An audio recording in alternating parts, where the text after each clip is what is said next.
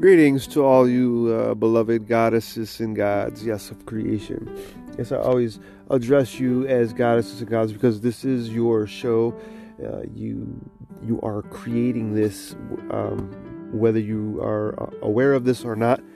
You have created this very own, show, and you're creating everything that's in front of you, believe it or not. And the reason why I bring this up, because, this is how education keeps us mentally enslaved by the words we use.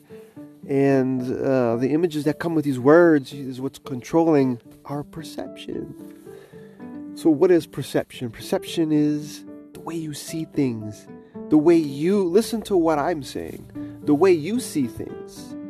The way you see reality. Note this, that the symbols ART are in the symbol reality. Just a very, quick tidbit for you. But anyway, why am I bringing this up? Because this is why we're enslaved by the words we use. Perception is the way you see things. Your felt presence of direct experience. What exactly does that mean? You really analyze that. How does it make you feel when you come to the crossroads? How does it make you feel? Not through the eyes, not through the filtered eyes of your environment, your culture, your society, whatever the hell case may be, but through your lens, you as a human being, as a loving human being, as a divine instrument of God. How does this make you feel? When you come to danger, what makes you cry? And in the last episode or whatever segment, or whatever you want to call this, I would talk about divine speech, and divine speech has brought me here to this moment in time. Now, to rewind a little bit, years ago, what really brought me here is, recent, mental disturbances. I'm getting these, I was over anxious, I was paranoid, delusional, psychotic, depressed, you name it. But see, the thing is I became to a place to where I stopped believing in anxiety. First of all, get rid of all those other labels and just go anxiety, because that's really what it was. What's this? Anxiety created paranoia for me, and people were after me and killing me and so forth, and it was a bad time for years. So I had to believe in something else. Like, no, this is not anxiety. This is called something else. I started to believe in other things. Believe in the invisible place. Believing in myself. Believing in my own mind, breath, and soul. As we call it, the psyche. Or as we like to say here, the psyche. The psyche is the all-knowingly. The subconscious mind, which literally is our heart, is where I'm talking about. Well, how could you say that? Believe in it. But you don't believe in it.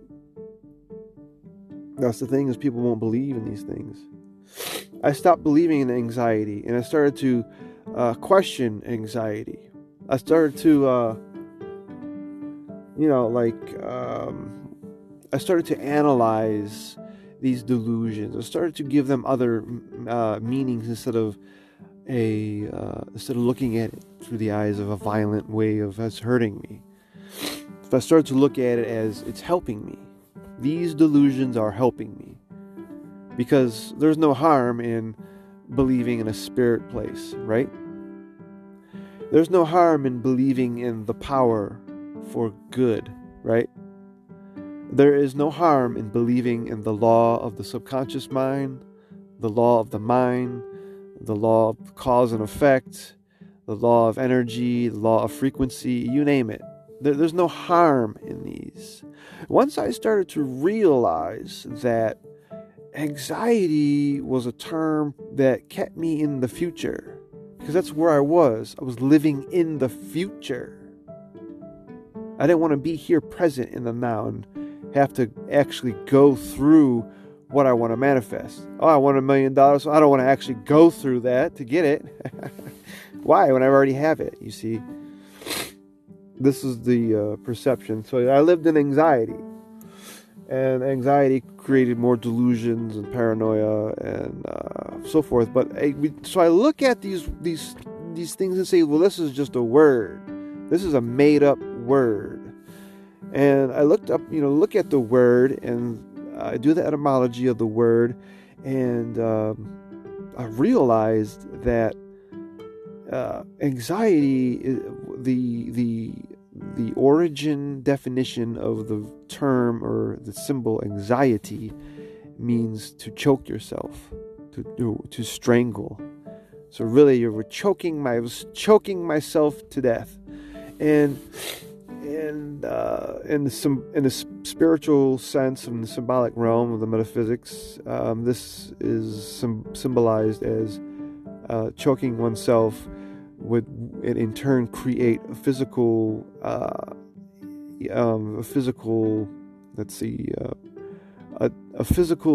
unease or dis-ease, like you have shortness of breath, and you have respiratory issues and respiratory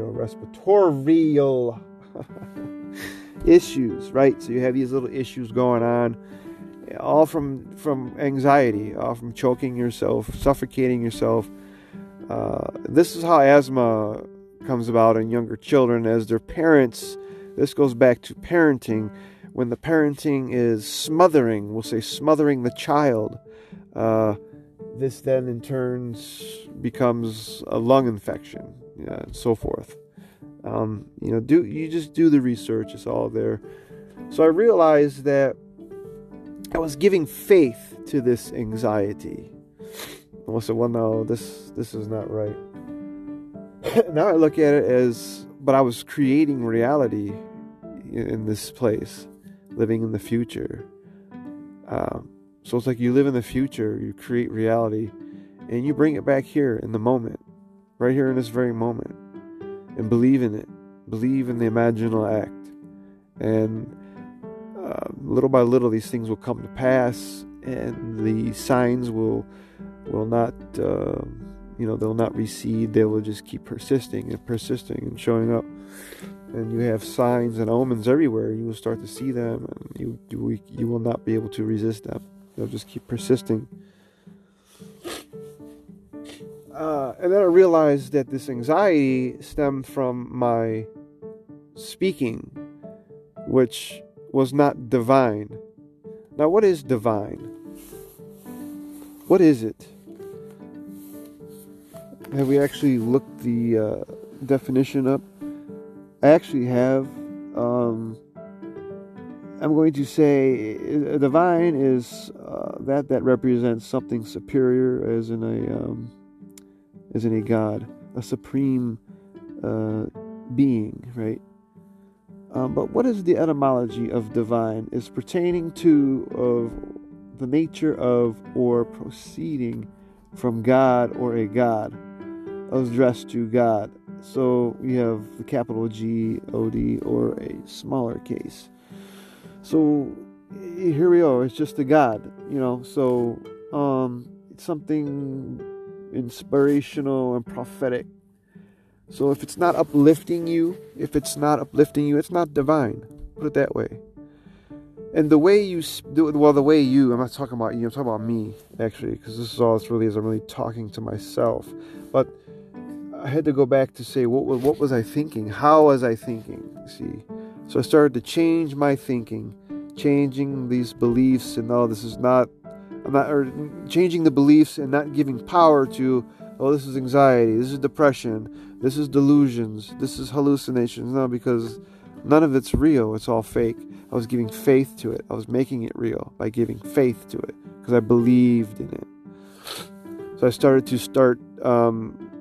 getting into shamanism and learning about divine speech, which technically is metaneta is a divine speech. It's a type of metaphysics that's not Eastern philosophy or Western metaphysics. This is something that is ancient Egyptian spirituality system that deals with words, a divine speech. But I look at it, see, because it's not even that, and say it's not that. It is not that, because my perception is shamanic. And I take very seriously these shamanic perceptions are not in any sense of the word delusions, because delusions are, hallucinations are as ordinary as normal vision. It's just that they deal with, because it's not about regular time and space. It's about hyper time and hyperspace. But you can say, well, that's not real. That's science fiction. Right, but in your world it is. So because you believe that. I don't believe that. I believe it so that I have experienced it, So, I take it seriously when someone says that, I know it's delusional. I know that's what it is in the third dimension. But see, that's the constraints of the third dimensional language, because that's all they know. Well, that's a delusional person.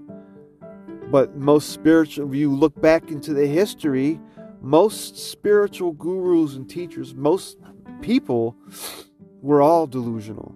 Even the ancient philosophers were delusional. I don't give a shit who says what. They're delusional. You have to be. You have to be to go against the culture you're living in, or whatever society you're living in. You have to turn your back on it and go against it and say, no, you're not handing me culture. We're not, we are generating culture. We're not consuming culture. The term, the culture, look it up. Go do the etymology. Go to the beginning. The origin is cultivation, harvesting. What are they cultivating you to do? What are they harvesting out of you? You're the human resource. You are. We are. What are they harvesting from you? Your mind. They're harvesting soil. They're tending the soil in your mind. Your soil is your mind. They are tending it.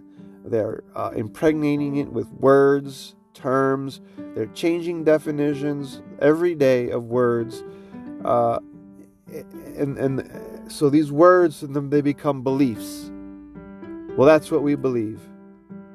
No further than that. And I will get no further than that. They're harvesting us to believe in a culture that they want you to live in. They're trying to hand you culture, which is wrong. In my eyes, it's wrong. We are individuals. Look, the world is not the earth.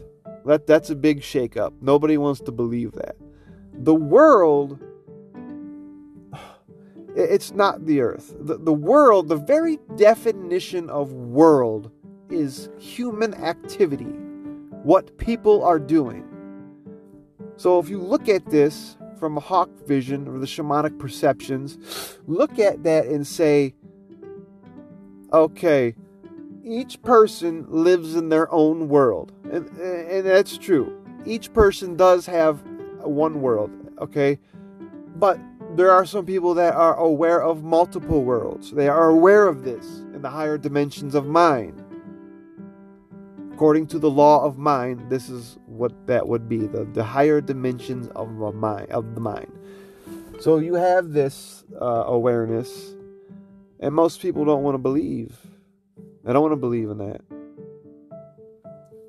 So, they take things for granted.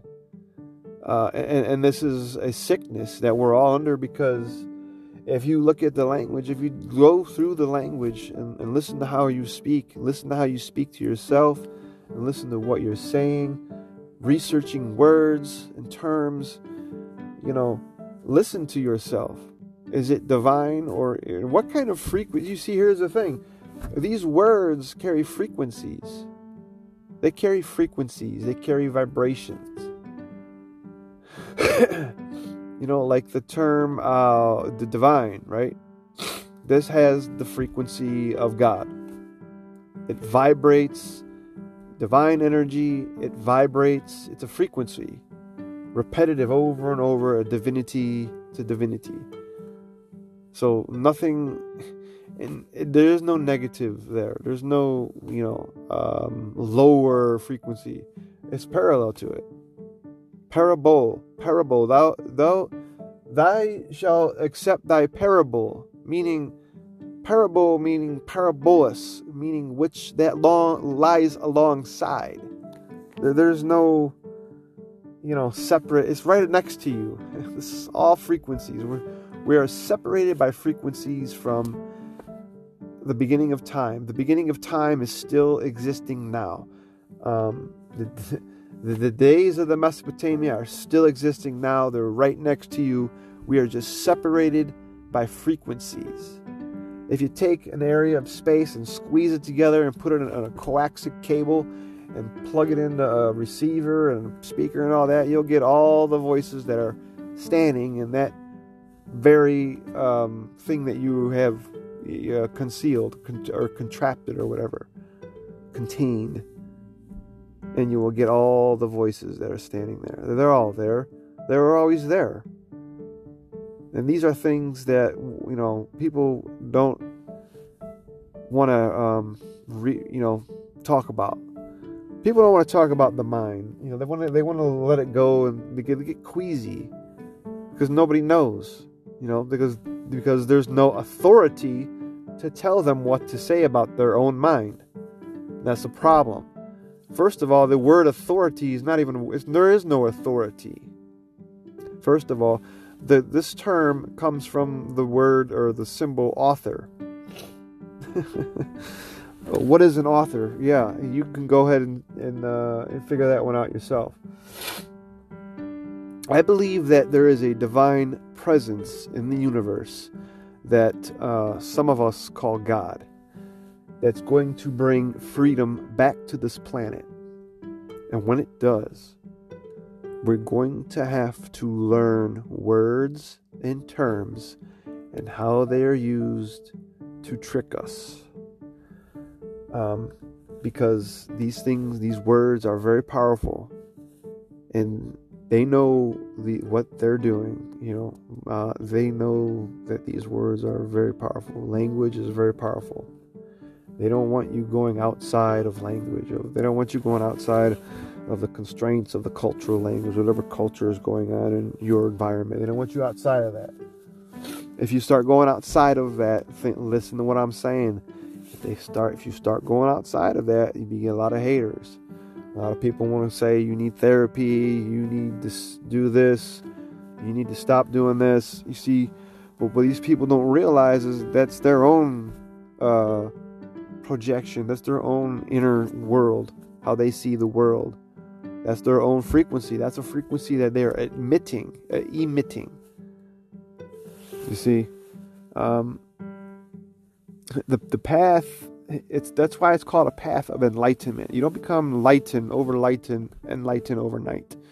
It's called enlighten. Listen to the word en is something like entrance. It's a constant moving into the next moment.